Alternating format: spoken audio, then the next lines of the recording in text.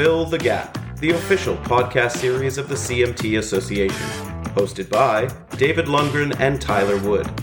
This monthly podcast will bring veteran market analysts and money managers into conversations that will explore the interviewee's investment philosophy, their process, and decision-making tools.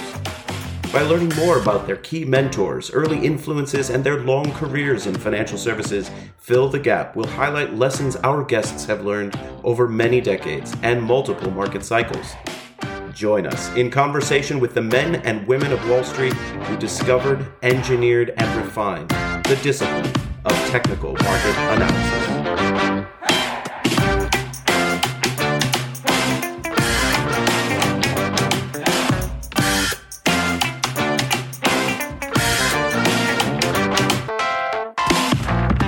Fill the Gap is brought to you with support from Optima, a professional charting and data analytics platform. Whether you're a professional analyst, portfolio manager, or trader, Optima provides advanced technical and quantitative software to help you discover financial opportunities. Candidates in the CMT program gain free access to these powerful tools during the course of their study. Learn more at optima.com.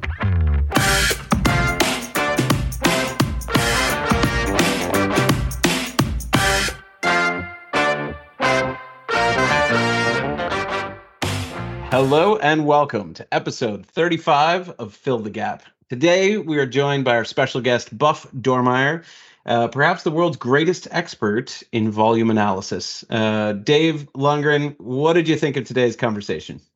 Well, let's just say that my head hurts, my brain hurts. I mean, I've never thought about volume so deeply in my entire life, and I've been doing this a long time. But thank goodness we had this conversation because it really shed a lot of light on the importance of volume, and frankly how it's been misused and how it can be better used. And Buff basically did a deep dive on those concepts, and he's come up with his own indicators. He's got an ETF launching soon that kind of puts this, what he calls a factor, he refers to, which is astonishing to me. He's referring to volume as the leading factor to all factors. And I mean, it's just a phenomenal conversation that I frankly wasn't really expecting it to be this. Like I'm gonna, like I said, my head hurts. A lot of really provocative concepts, statements, awesome. and certainly, it harkens back to our interview with John Bollinger 2 years ago, actually, episode 12, December of 21, when John said, anybody can do what I do. There's a constant and very ripe field of new data points to be looking at. And I think your quote, always, Dave, saying the market knows everything we know and everything we don't know. And so to have this conversation with Buff about a field where I think a lot of modern day technicians kind of discount volume. They think, the move to decimalization or to I'm one of trading. Them. Yeah, I'm one of them. I unless it's an analyzing volume on a breakout, and even then I'm kind of like suspect because there's a lot of breakouts that have happened on low volume that I didn't go with because it was low volume, and I regret it. So this was a really eye-opening conversation for me, and I really, really appreciated it. Me as well. And I think the fact that Buff is so diligent in his effort to even produce the indicators, the amount of work that goes in there, I think is only paralleled by the amount of work he puts into the academic community, to volunteering his time, to contributing to the body of knowledge. And take it from two fresh converts, this episode is going to change the way you think about volume. So welcome to episode 35 of Fill the Gap with our special guest, Buff Dormeier. Welcome to episode 35 of Fill the Gap, the CMT Association's official podcast. My name is Dave Lundgren, and as always, I am joined by my good friend and fellow CMT charter holder, Tyler Wood. Today, we'll discuss many concepts, of course, but in particular, the use of volume in stock selection and market analysis. So this concept of volume in volume analysis has its roots as far back as the late 1800s. So it's well studied, but still quite controversial. So to shed light on this important topic, who better to bring into the conversation as our guest today, but Buff Dormeier. So Buff is the chief technical analyst and portfolio manager at Kingsview Investment Partners. Buff earned his CMT charter in 2001, and since then he has been a prolific contributor to the technical analysis body of knowledge and has also been a very generous volunteer of his time through various positions through the CMT Association. Buff earned the Charles H. Dow Award for his 2007 paper titled Price and Volume, Digging in Deeper. And then he followed that up with an award-winning book called Investing with Volume Analysis. He's done many member webinars on various topics through the CMT Association, all of which, of course, are available to members for review on the site. So without further delay, let's turn up the volume. Buff Dormeier, welcome to Fill the Gap. Who let the cool kid in here, Dave? Hey, Buff, great to see you. Hey, so good to be with you, Tyler, Dave. Thanks for joining us. Really glad to have you on. I can't wait to dive into this topic because it's one that I've struggled with in terms of its validity and how to use it and how best to respond to the data. So I'm hoping to learn a tremendous amount and just share a great conversation with our members and others, of course. But before we dive into volume in specific and then other things that you want to talk about, maybe you can spend a little bit of time telling our listeners about yourself, what got you into the markets, and in particular, what got you into technical analysis. So I started out as a retail broker, and they're called financial advisors right now, but I was really of the generation where it was brokers that were stock picking. And so I was right out of college. I was probably 22 years old. And I would get carded when I went to an R-rated movie. So it wasn't an easy start for me. So what we had there when we started out, I started out at Payne Weber, and we had a squawk box. And the squawk box would come on, and all day they'd tell you these stock stories. And so I worked really hard. I listened to the stock stories. I got these stories down packed, and then I would just start dialing, trying to sell these stories. Well, over a course of time, I started collecting a few clients, not a whole lot, but it was starting to build up. And I had this problem, is that I had all these stocks, but they weren't doing anything. They weren't moving. And I needed a three-bagger. I needed the stock to go up so I could sell it and earn another commission, and then buy something else so I could get another commission. And that just wasn't happening. Yeah. Well, one day there was always a guy that would come on, and he never gave a story. That was Jeff Weiss. You guys know Jeff? Yes, of course. Absolutely. Jeff Weiss was the chief technical analyst at Payne Weber, and he came on. He never told you a story. He just told you what to buy. And by God, it seemed like all his ideas went up. I'm like, well, that works for me. So I started following him, and not only did his stocks go up, when they didn't, he'd say, hey, it's time to move away from this and let's try to find another one. So he admitted when he was wrong. That was something that none of the other people did. And so that's exactly what I needed. I needed stocks that were moving up. And so so one day I was so impressed by this. I was like, how are you figuring out which stocks are going to go up? And then he explained that he had 3 different letters than the other ones. Most of the people had the CFA, and he had the CMT. And he told me what a market technician was, and he gave me a book idea to read. I read the first one and really liked it. The second one he gave me, it was like, oh man, light bulb just came off. I got it figured out now. It's not about all these things that the fundamental people are talking about, but what people are thinking, what they're doing. And so that's how I got started in technical analysis. Yeah, this is incredible. Like, Tyler, this is our 35th conversation about how did you get into technical analysis. And I obviously there's many different ways, but that has to be the most common. I had all these other people telling me how to what stocks to buy. They never worked. But this one guy who they stuck in the corner, whenever he opened his mouth and said something, the stock went up. And not because he said something, but he had this process that was actually good at finding stocks. Exactly. Who was he? Well, he was the technician. How many times have we had that conversation? I think 34 times. This may be the 35th. Yeah. Yeah. So if you're a pragmatist, you should be open to it. Exactly. Let's not be theoretical about it. Let's be practical. So from then I went on and I worked. I got a job at Charles Schwab. And Schwab at the time had this group called the Schwab 500. The Schwab 500 initially was the top 500 of clients of the firm. And so I was studying for my CMT, and I need somebody to kind of practice on. So these people were coming in. They were, they got loads of money, and they were the most active guys. And so what I started doing is I started working in these conversations about, you're buying it here. Well, did you look at where support is and things like that? It was a Socratic way of giving advice. And before you know it, I had lines of people that wanted to talk to me, and the other people didn't have anybody to talk with because everybody wanted this coaching. Yep. Well, and then one day the bigwigs of the firm came to me and they were like, "What are you doing?" And I said, "Hey, listen, here's the deal. In a few short months, teller broker is going away, and everybody's going to be able to place their trades online. If we don't start adding value through advice, we're not going to have these jobs." Mm-hmm. Well, they bit hard on that, and we formed this Charles Schwab technical analysis team. Mm-hmm. So that's really how we. And so if you hear those commercials, value for advice, that's where it all started. Some technician giving some coaching the active traders. That's fantastic. So what year was that, Buff? When were you at Schwab? Well, that was probably 95 to maybe 90, 98, somewhere around there. Right. But yeah, what a tremendous amount of change. And necessity is the mother of invention, right?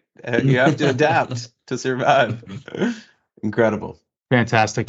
Okay, so we're going to talk about a lot of things, but in particular, we're going to talk about volume. So before we get into how you think about it and what kind of led you to thinking about it the way you do, let's just first talk about volume itself.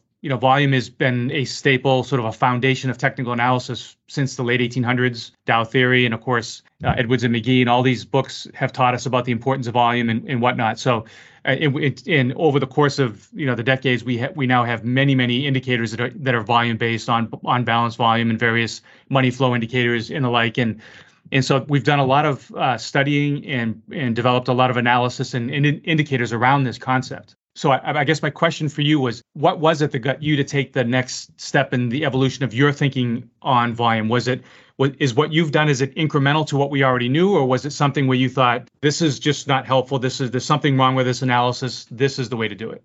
Well, it's both. So you think about a trade, it takes two things. It takes price and it takes volume. Almost all the research is done just on volume sibling being price. But if you read about volume research, and it's an area where academia has a lot of agreement with technical analysis. A lot of has been written there. And if volume truly leads price, and if volume truly confirms price, why wouldn't someone want to use volume in their trading? Nonetheless, it seemed like if that's true, why is volume being so much neglected? So my first thought and my first concept is, why we're using moving averages. Why not add volume to the moving average?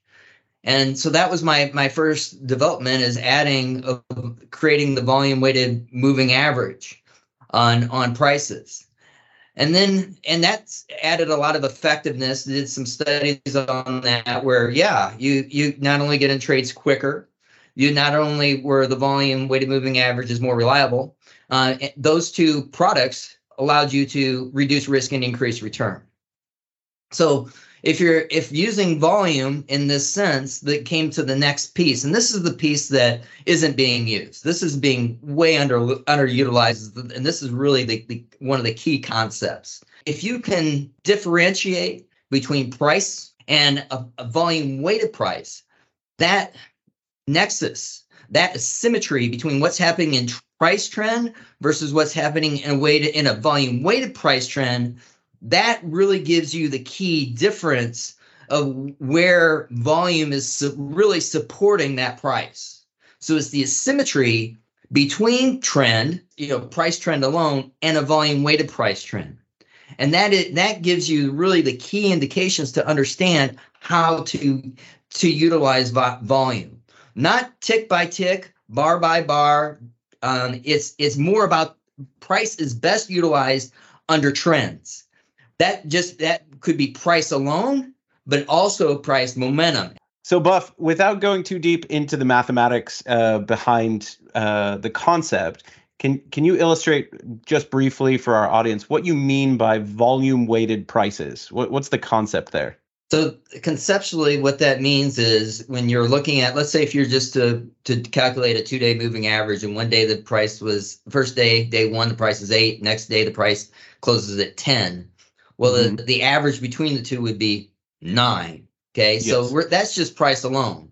But let's say that twice as many shares were purchased at 10 rather than 8. Well, the true price where people traded at, with the average price where people traded at, wasn't 9, it was 9.5. If twice as many people bought at 10 rather than 9. And so that's really what we're looking at is the difference between price alone and volume weighted price. The difference between is the stock higher or lower than the average where actually people participated in versus actually what the price average is. That makes perfect sense. And before we move on from this concept, you mentioned a phrase at the outset saying that volume leads price. And so I want to unpack this for our listeners and for myself, selfishly.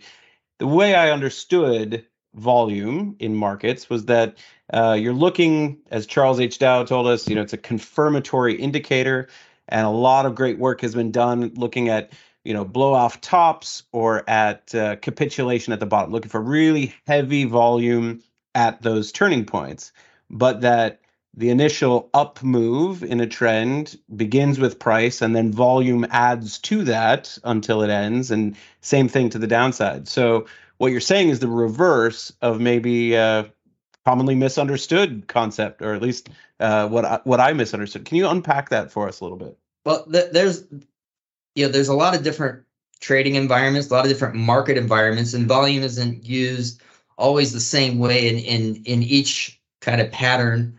But there's different, but the way I believe volume as the most value, I'm not saying it doesn't add value, because it certainly does add value in a bar by bar trading environment. Okay, it adds value and when you're using it within stock pattern formations, it's sometimes even the key piece.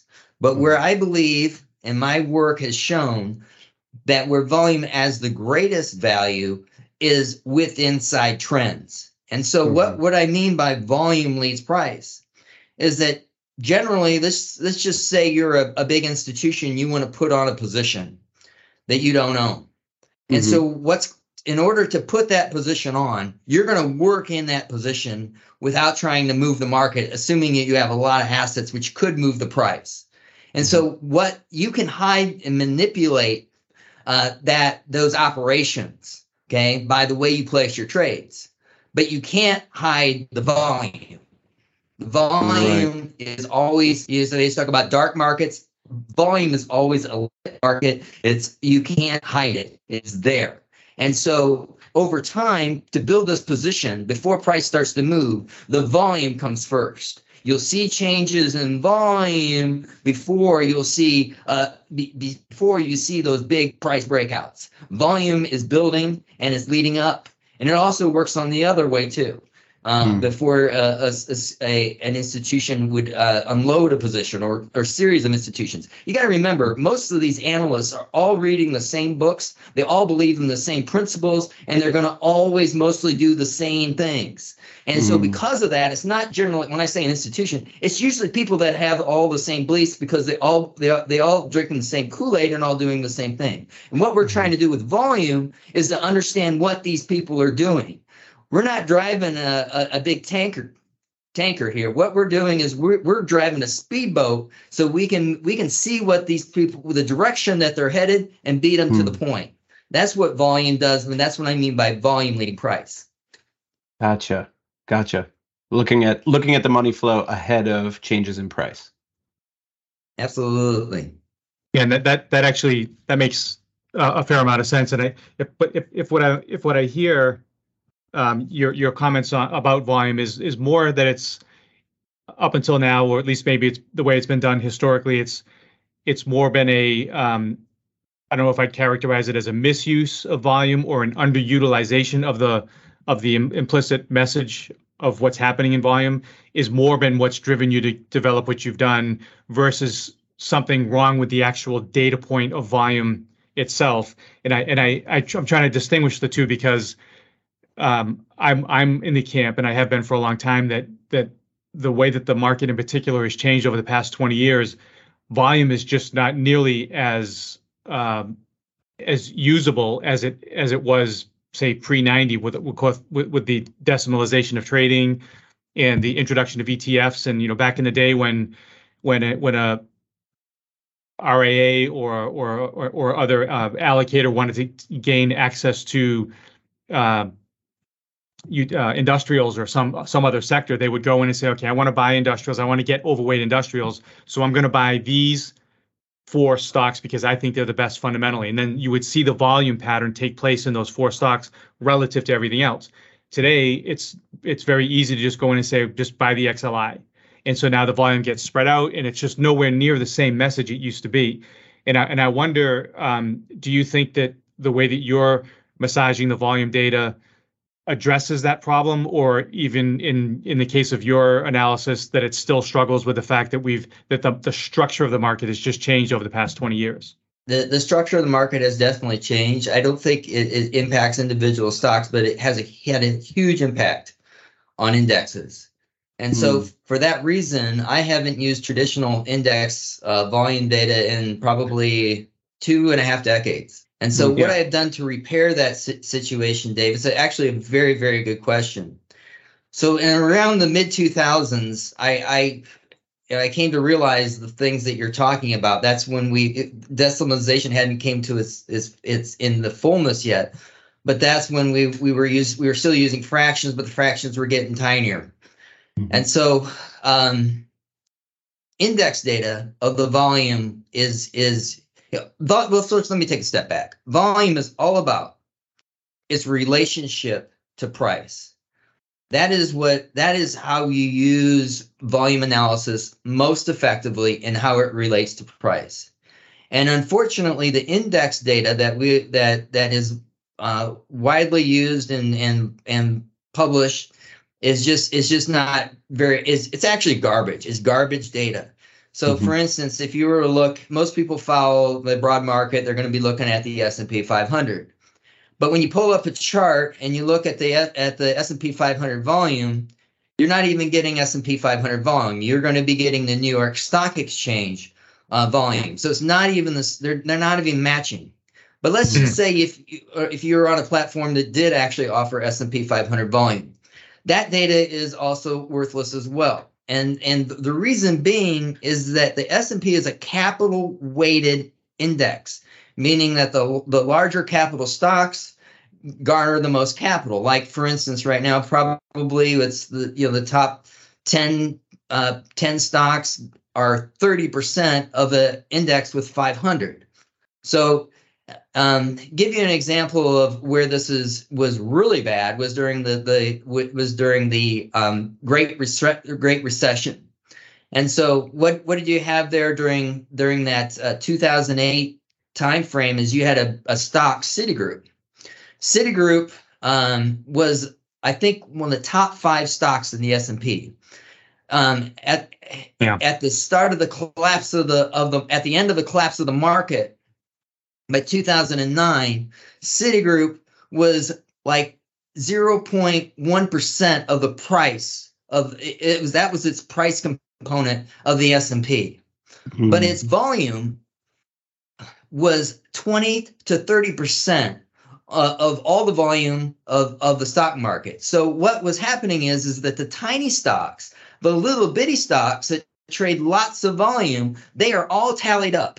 Okay, and so what you're seeing is the volume of those stocks that those penny stocks that don't mean anything, whereas the volume of the big stocks, like if you think now the Magnificent Seven, most of those stocks are prices in the hundreds, and so their volume, because their stock prices are higher and their cap weight is absolutely a mammoth, they're not being it's not being related correctly to the volume. So what I did in the early mid 2000s is I figured out a formula to try to correct that.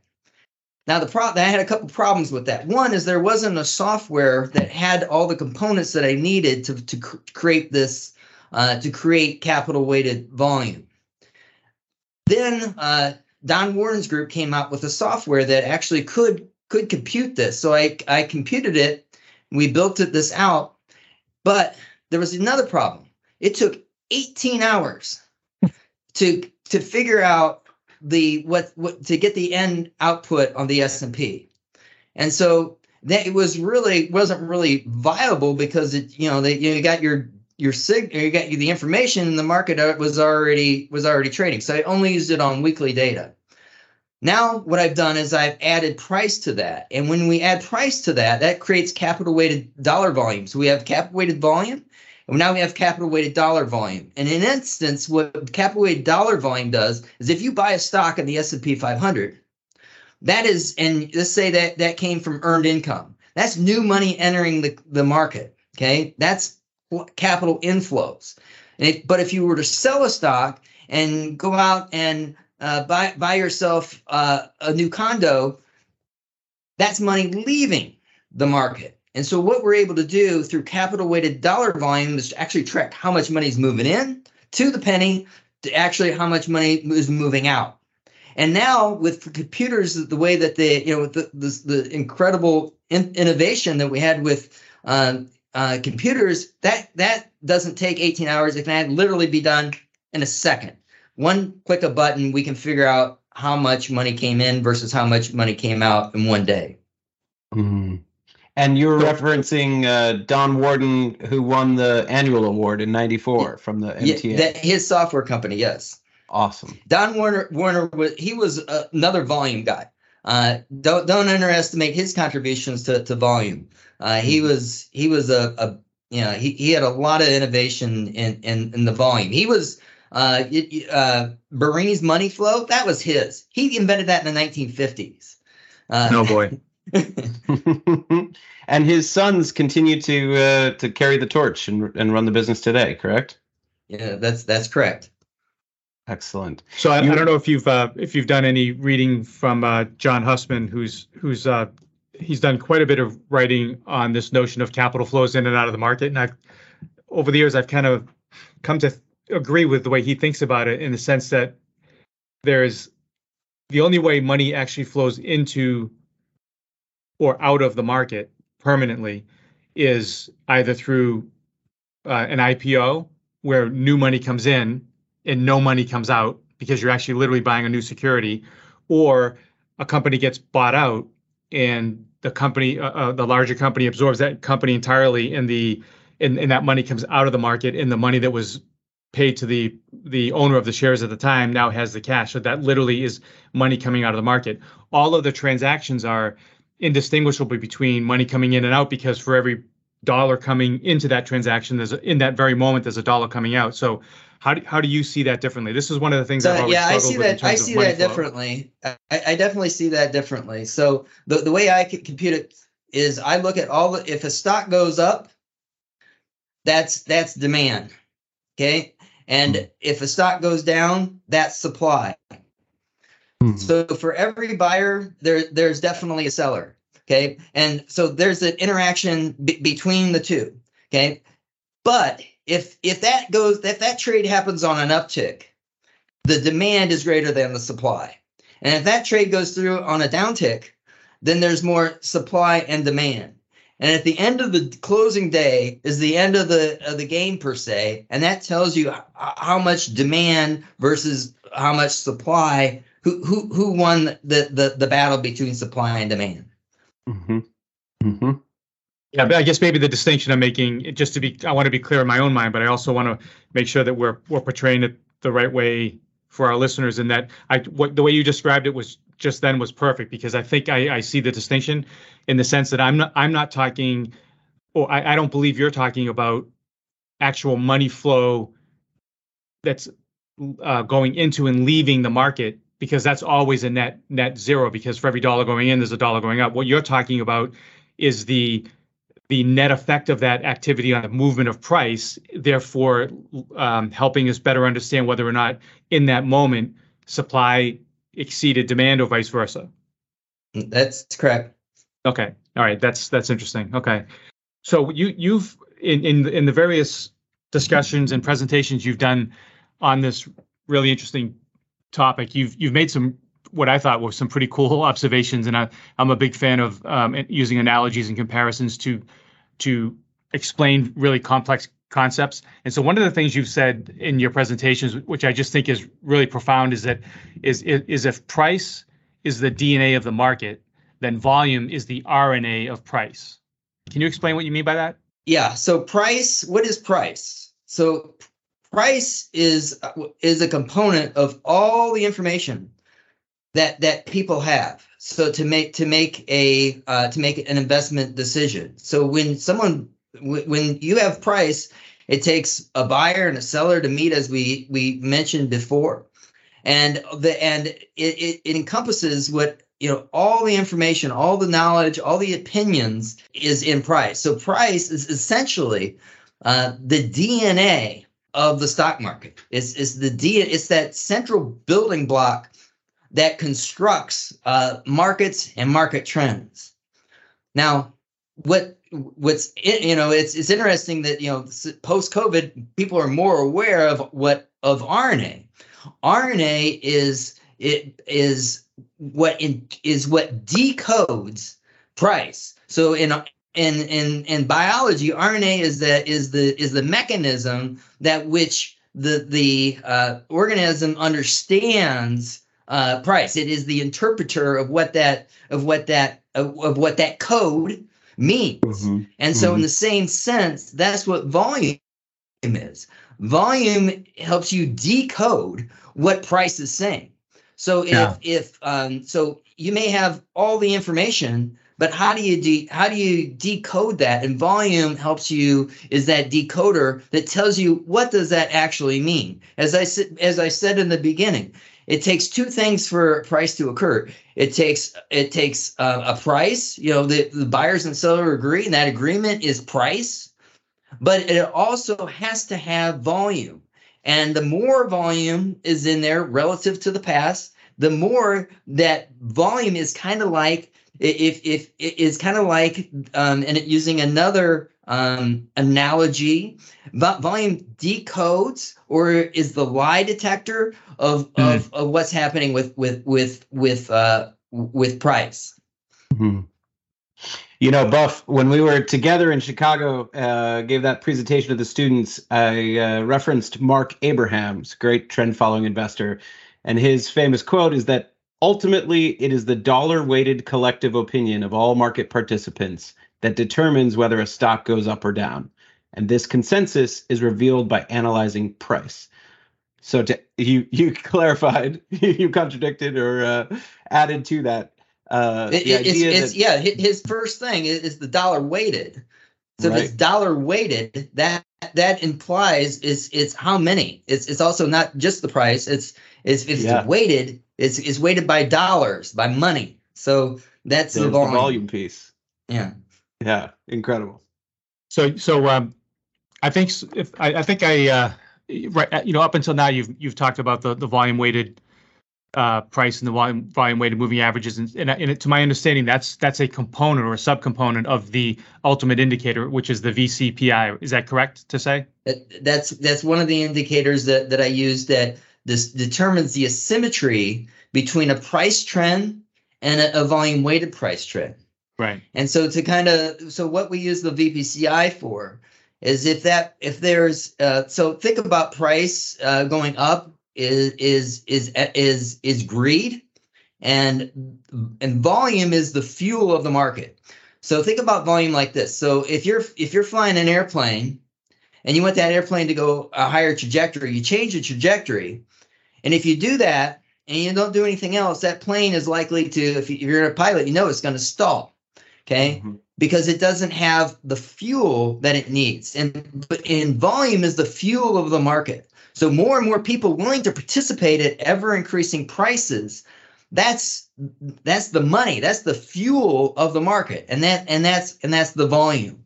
So what we're looking at is, and if a market's moving higher, driven, let's say by greed, volume is the fuel to sustain that uptrend. Mm-hmm. Now, if the market's going higher and fewer people are willing to participate at those ever increasing prices. Now you don't have volume with energy, but actually with entropy. And so that trend doesn't have the fuel. It lacks fewer people willing to come in. And so that trend is likely to stall. And so what we're doing with the VPCI is understanding whether that volume is confirming the price or contradicting the price of that trend. Not just the bar by bar, it's the trend. Again, volume is most effective within the trend of movements, not it's useful in the bar by bar situation and pattern situation, but it's most effective in understanding how the volume relates to trend. Okay, I'm glad you've repeated that, because that's something that I think our listeners really need to be aware of. I think that's actually one of the distinctions in what you're doing here, because in my use of volume, what I've always thought about was in the moment, particularly on breakouts, looking for heavy volume breakouts and things like that. But in the years I've been doing this, I can point to as many trends that have happened on low and falling volume, and the stock could go up 50, 60%, even though volume wasn't increasing or wasn't necessarily powerful. But as long as it broke out on heavy volume, that's what I really cared about. But then I could also find plenty of trends that happened on heavy volume. And the way I've always thought about volume is that increasing volume represents or signifies a conflicting view. As the price goes up, there's more people that want to buy, yes, but there's also more people that want to sell. So there's disagreement. And so I wonder, like, how do you think about trends that can go up 50, 60%, despite the fact that volume is falling, as related to stocks and trends that can go up 50 to 60% on expanding volume? I mean, at the end of the day, we are trading price, and price is what we buy and sell. Do you view there to be a disconnect there, or does the way that you work volume into your models, does it accommodate for the fact that volume can actually be declining overall as the price goes up, as long as the relationship between buyers and sellers is tilted towards a more eagerness to get in from the buyers versus get out from the sellers? So let me say two things. There's the VPCI is written in is a code, okay, and so it gives you a good what that code is designed to do is to tell you if volume is supporting price. So generally, if volume is supporting the price trend, that you're going to see positive high VPCI readings. Okay, and that's what I'm looking for. I'm looking for stocks that if the trend is moving higher, I want the VPCI to be moving up and higher. Okay, and sometimes you may not see it by looking at the volume bars, but the VPCI could be moving down, and you think that you still think that the volume bars are still supporting it, not necessarily. Right. Yeah, that's exactly what I'm trying to get at. So you do see that disconnect. That's interesting. It's understanding the asymmetry. Right. Exactly.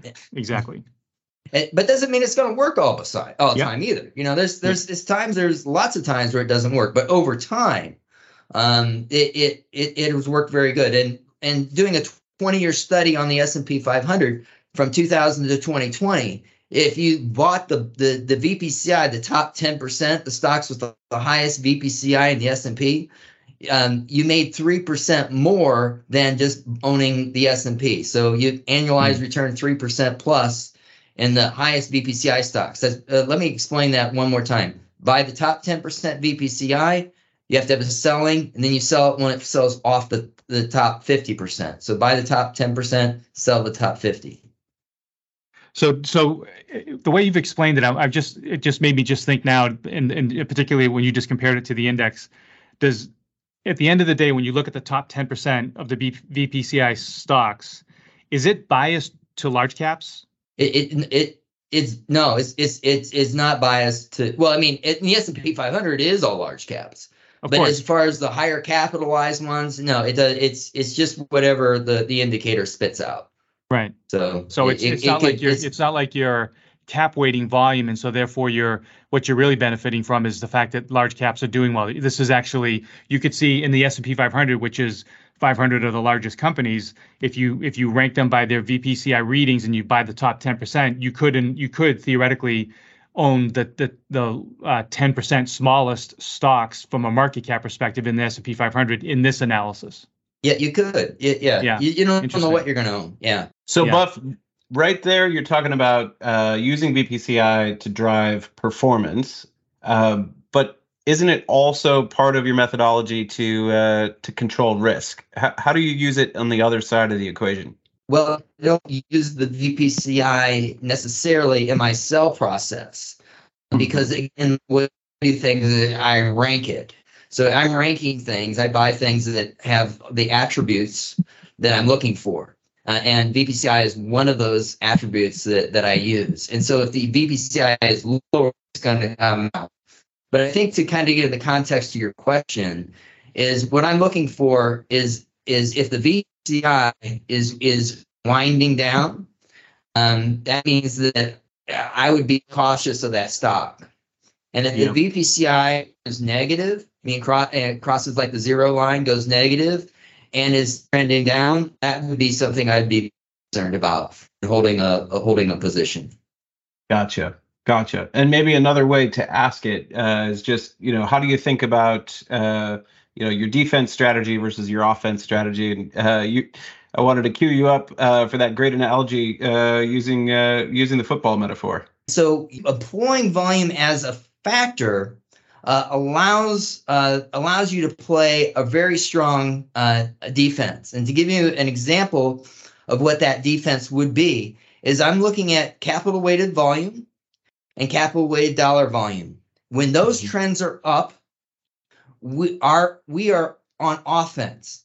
And that's when we then put our volume factor offense on the field, where we're trying to find which factors, which sectors, which industries, which individual stocks are garnering the most capital. And so our offense is on the field, and because because the capital weighted volume and the capital weighted dollar volume are in uptrends.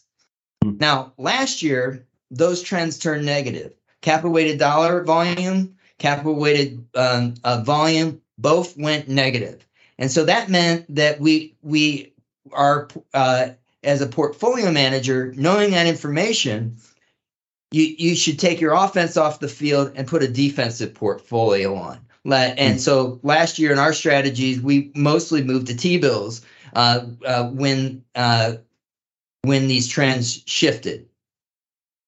So defense is to know when to hold them and know when to fold them. And when you're holding them, finding on offense, knowing knowing where that money's flowing and trying to be in those issues that are garnering the most capital. But there's also an important piece. If you're on defense, you have to know how to get back to offense. Yeah. So football teams have a special unit for that. They call them special teams. Okay, special teams help are specifically designed for that transition from defense back to offense. And in the markets, that transition is extremely important because generally in most bull markets, the biggest money is made in the birth of the new bull. From the flip from being a bear market to being a bull market, that's where a big part of the overall move is made in that birth of new bull market. And so to have a strategy that is able to identify when is it time to put the offense back on so you don't miss that big move. Because if you're a trend follower, by definition, you're not going to catch the beginning or the end of any move. It's just not going to happen. So having a special teams unit to be able to identify that opportunity to switch from defense back to offense. Yeah. So our special teams utilizes the VPCI for precisely this piece. So let me ask you guys. You guys know anybody that is always right? My wife. That is precisely the right answer. Sometimes my daughter. That is the right answer. Okay, so you only know one person that's always right, but you probably know several people that are always doing the wrong thing at the wrong time. Is that right? Yes. That'd be me. My nephews. I know that's not you, Dave.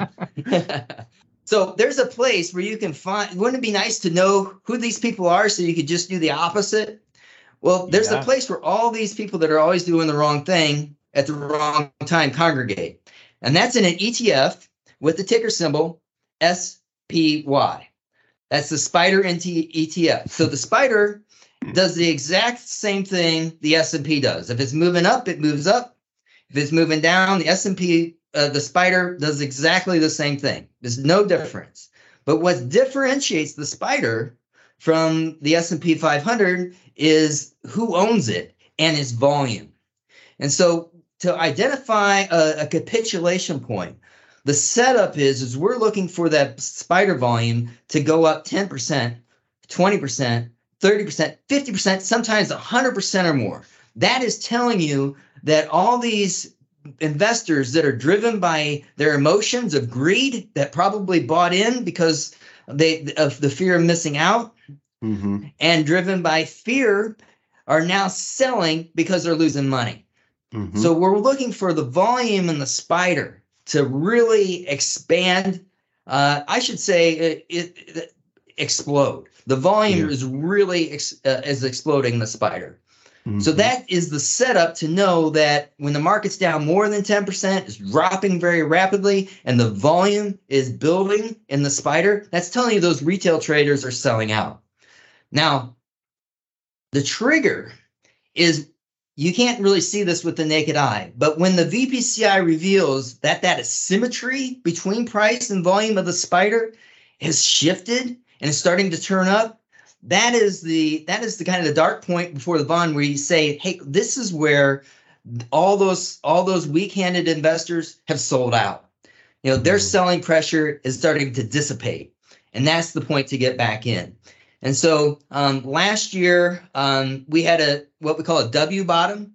That's not a deep VPCI bottom, but two shallow VPCI bottoms in a row. And that's the W bottom. That happened on September 30th of 2022, which was actually the low of the market. Then we had a couple VPCI bottoms also in 2022, VPCI bottoms that led to market pauses. Actually, there were actually profitable trades. And sometimes what happens is the VPCI V bottom or W bottom will actually just be a pause. And so for that reason, I suggest using a time stop, like 30, 60, 90 days. And then if the capital weighted volume hasn't turned back up again, exit the trade. Okay.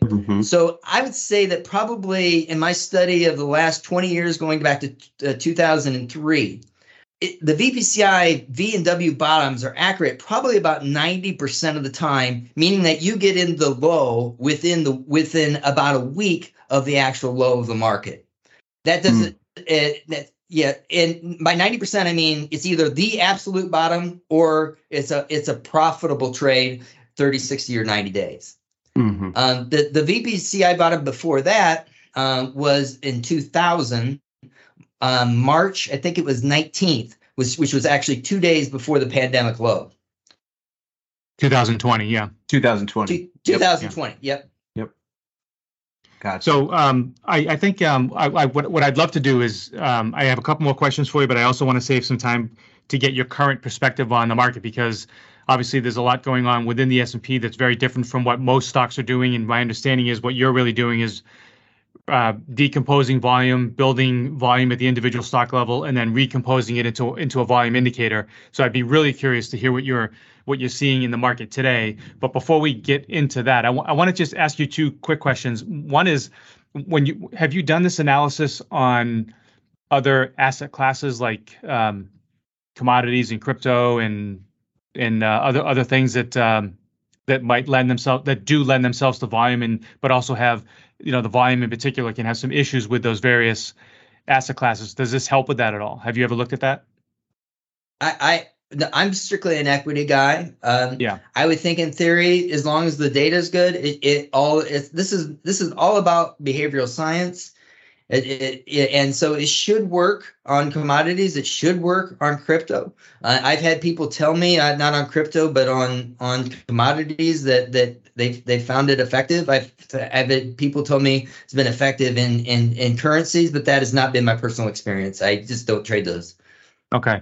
And then just on that, sort of on that same question in terms of where else does this work? That one of the questions I always like to ask with respect to a technical concept is also, does it work across timeframes? And I'm just curious if, because of the very nuanced nature and how you're linking price to volume on a given day, does it make sense to look at this analysis on the weekly chart and on the monthly chart, which can really kind of mash things together inappropriately if you do it that way? Does it have to be done on the daily chart? Oh, no, I use primarily weekly. So I'm a position trader. So I'm using weekly, daily. I can tell you it works on daily. If it doesn't work on daily, weekly, or monthly, it only works on one. It doesn't work at all. That's my opinion. Yeah. It's got to work on all three, or it doesn't work at all. Now, where it doesn't work, and there's a reason behind it, is intraday. Because we're looking at trends and volume, intraday is kind of U-shaped. Most of the volume either happens in the open or the close. Looking at the trends on intraday, it's going to throw it off. Right. But on the daily, weekly, monthly, all that, it all, it's equally effective across any of those assets, any of those time frames. Okay. And then before we get to your outlook, what about outside of volume analysis, where you're managing a portfolio for clients? Are there other, because you said yourself that this is not a holy grail, it's not right all the time. So I'm assuming it's part of a mosaic. And if that's right, what else do you look at as part of your security selection and market analysis process? Okay, so I think the most important piece, and I know that you would agree with this, is just being able to be tactical, to being able to shift from offense to defense, and having a special teams component. That's the critical piece, because it's all about risk is, everybody, all the focus is on return, but risk is really where it's at. And if you can lose less, it's a lot easier to make more. So almost all my strategies are based around how to be tactical and understand where is there opportunity, and to be able to sidestep when there's risk. It's kind of like looking at health. Okay, you want to be in the market when it's healthy, not when it's injured. Okay. Yeah. So that's my primary thing. That said, we use the volume to determine what areas are vogue. Where is that money moving? And I want to be in those areas. Okay. Now, outside of that, I do use strategies that employ some fundamental analysis principles. Like, for instance, if I'm I believe in these goal-based outcomes, and managing volatility is really important, but also people are going to have a goal of income. And so that people can live off the fruit of their portfolio. And so when building an income growth strategy through dividend stocks, obviously the stocks got to pay dividends. I think that they should all grow their dividends. So I'm looking at those quasi-technical, quasi-fundamental factors of dividends. And then I'm using the fundamental factor of quality free cash flow.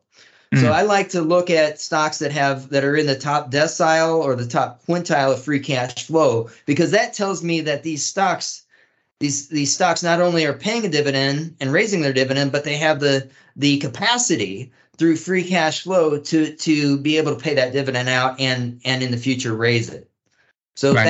that is one of the factors that I use in my income analogy, or my income portfolios to position investors for yield and yield growth. Yeah, makes sense. So you're using volume and your volume analysis to help you direct your attention and then using these other screening tools to help you be more specific. Yeah, But so it has to to give have you the volume a very criteria. specific, to give you a very specific, what I'm doing is I'm looking at like the Russell 3000, which is made up of the Russell 1 and the Russell 2. And I'm looking at the stocks that, of those stocks, which ones pay dividends and which are the top 50% dividend growers. Okay. And then what I'm doing is what are the top stocks that are in the top decile or the top quintile of free cash flow, depending on if it's a large or small. Yeah. That narrows my universe down to 200 stocks. Then once I have that 200 stocks, every quarter I re-rank them according to the volume factor. Right. That tells me which ones of those 200s are ripe for the current market environment. Yeah. Interesting. Speaking of which, current market environment, let's hear it. What are you thinking here? I mean, you've got a really unique lens into the technical landscape here. You definitely think about things differently, so I suspect you might have a slightly different view. So what are you thinking on the market here today? What's the volume picture telling you?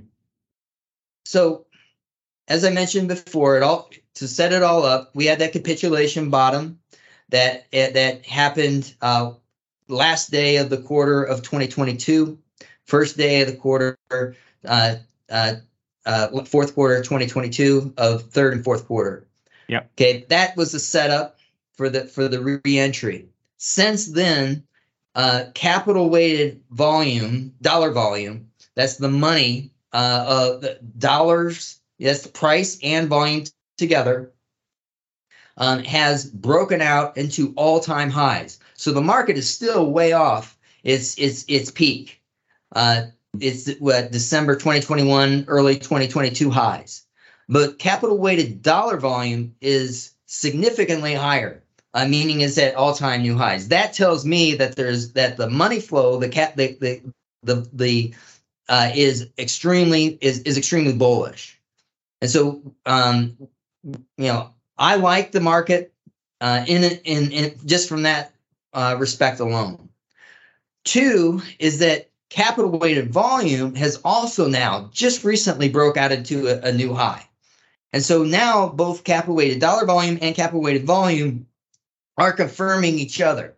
So now at all-time highs, this is very bullish. So if volume does lead to price, the fact that these are already at new highs suggests that the market could make a new high. Yeah. So I'm thinking that I'm very bullish. Now, more recently, what's happening has been really interesting. Most of this capital flow, and the reason I think you're seeing dollar volume being so much leading just volume, is because of that Magnificent Seven, those very the most capitalized issual in the S&P. Those are where the money has been going. But last week, capital weighted dollar volume was down, whereas the advanced decline line was up, capital weighted volume was up, and the Russell 3000 I think was up 3%. So what that tells me is that we're starting to see a shift of money rotating, as you mentioned before with Hussman, moving from one area to another area. So it could be that money's not necessarily leaving stocks, but switching from these mega caps down into the stocks that have been mostly neglected by this 20% S&P run, and moving back, or rotating back into those smaller stocks, those dividend paying stocks, those stocks that have avoided, or not actually avoided, but haven't participated. In the case of dividends, not hardly at all. In the case of small, hardly participated in the bull market. The other thing that's interesting, looking intermarket analysis, that seems to correlate with the 10-year Treasury yield dropping. So that these things seem to be working hand in hand. Right. So overall, my picture is very bullish, and it looks like the market is moving is rotating right now, at least here late fourth quarter, into some of those neglected names, maybe setting those up for 2024. And if I understood you correctly, because this is a small nuance. but it sounds like and it kind of understandably would be an important one. But did you draw the distinction between capital weighted dollar volume and capital weighted volume? Yes. Is that why you're seeing the flow change? Yes. So the dollar volume, it has been leading just volume. Yes. Okay. Makes perfect sense. It's been strongly leading. Last week, dollar volume actually was down, although the S&P 500 was up. Okay. Yeah. And that's telling me that money is leaving those high capitalized stocks and being repositioned into those other areas that haven't participated in the market as much, like the small caps, like the dividend stocks, like much of the broader market outside of maybe those magnificent seven. Fascinating. I think we're coming up on an hour here, Tyler. Yes. I say we go for 3 or 4 more because I'm pretty sure if you could get a PhD in volume analysis, Buff has it, and there's always so much more to explore. Well, these are great questions. Well, and the time that we spent together in Chicago, Buff, just even understanding what you have to go through to get cap weighted volume. I mean, the concept, I think, is very easily understood by lots of folks, but the ability or the fortitude to get through decomposing all of the volume data and then putting it back together, I think, is just a tremendous effort that you have put in, and something really remarkable to get to these tools, to get to something that has this kind of meaning for market analysis. As we come to the end, I did want to ask you a little bit about your passion for academia. Not only have you done a lot of first author research for the Journal of Technical Analysis, winning the Charles H. Dow Award, but you've also contributed countless hours of your own time and financial resources in supporting the Student Managed Investment Fund Consortium. Do you want to talk a little bit about why that's such an important issue to you, and kind of what you see in terms of the changing landscape for the academic world? So there's really two parts to that. The first is that, coming out of college, and if you want to be a portfolio manager, if you want to be a trader, if you want to be in this industry, does that program help you with that pursuit? And my experience was it did not. And there really wasn't a lot that I could take from college that helped me in the selection, in security selection, to be a portfolio manager. Not that the experience wasn't extremely valuable. It just wasn't geared. Mm-hmm. And so a lot of people have had the same thoughts. And so there's people that have have donated money to the college with a specific purpose, and that is to give these students the actual experience of investing money. Investing, you can learn a lot about investing, but until you have your own money into it, or someone else's money, which is even a higher responsibility, in my opinion. Yeah. 100%. You don't get the feel, right? You just don't get that same feel. So these student management endowments, the students actually get to, as a group, gain experiencing managing an endowment. Yeah, which portion of the school's endowment. Yeah. And boy, how lucky are they to be able to sweat bullets and freak out and have all the anxiety that managing money can induce in a human being, right? Right. And it kind of gets back, the second part of that gets back to where we started this conversation. Why is technical analysis important? Because it's practical. And now that really opens the door to technical analysis, because now it's not theory anymore. It's actually money at work. And so now you need a practical way. So if we can combine the CMT, the technical analysis curriculum, into these student management funds, now we're giving these students the tools to practically manage that money. And so now they have they have a reason, a catalyst to do well, now we bring in the solution to solve this practical problem, and that's technical analysis. So I think the two together just make a lot of sense. Yeah. Oh, very, very well said. And we certainly have had a lot of guests here on Fill the Gap that attest to the fact that you learn a lot in an MBA program or an undergraduate finance degree that is important knowledge, right? And understanding what drives long-term trends. But when it comes down to actually developing a discipline for placing trades without subjectivity, with a practical set of tools, to do that without technical analysis feels a little bit like walking in the dark, right? You're missing an important lens. Well, Buff, I really appreciate you spending this time with Dave and I, and for all of our listeners, I know they're going to be diving into the textbooks to learn a whole lot more. We did talk a little bit about your 2013 book, Investing with Volume Analysis. The title of next year's book, the 2024 release, is called The Volume Factor.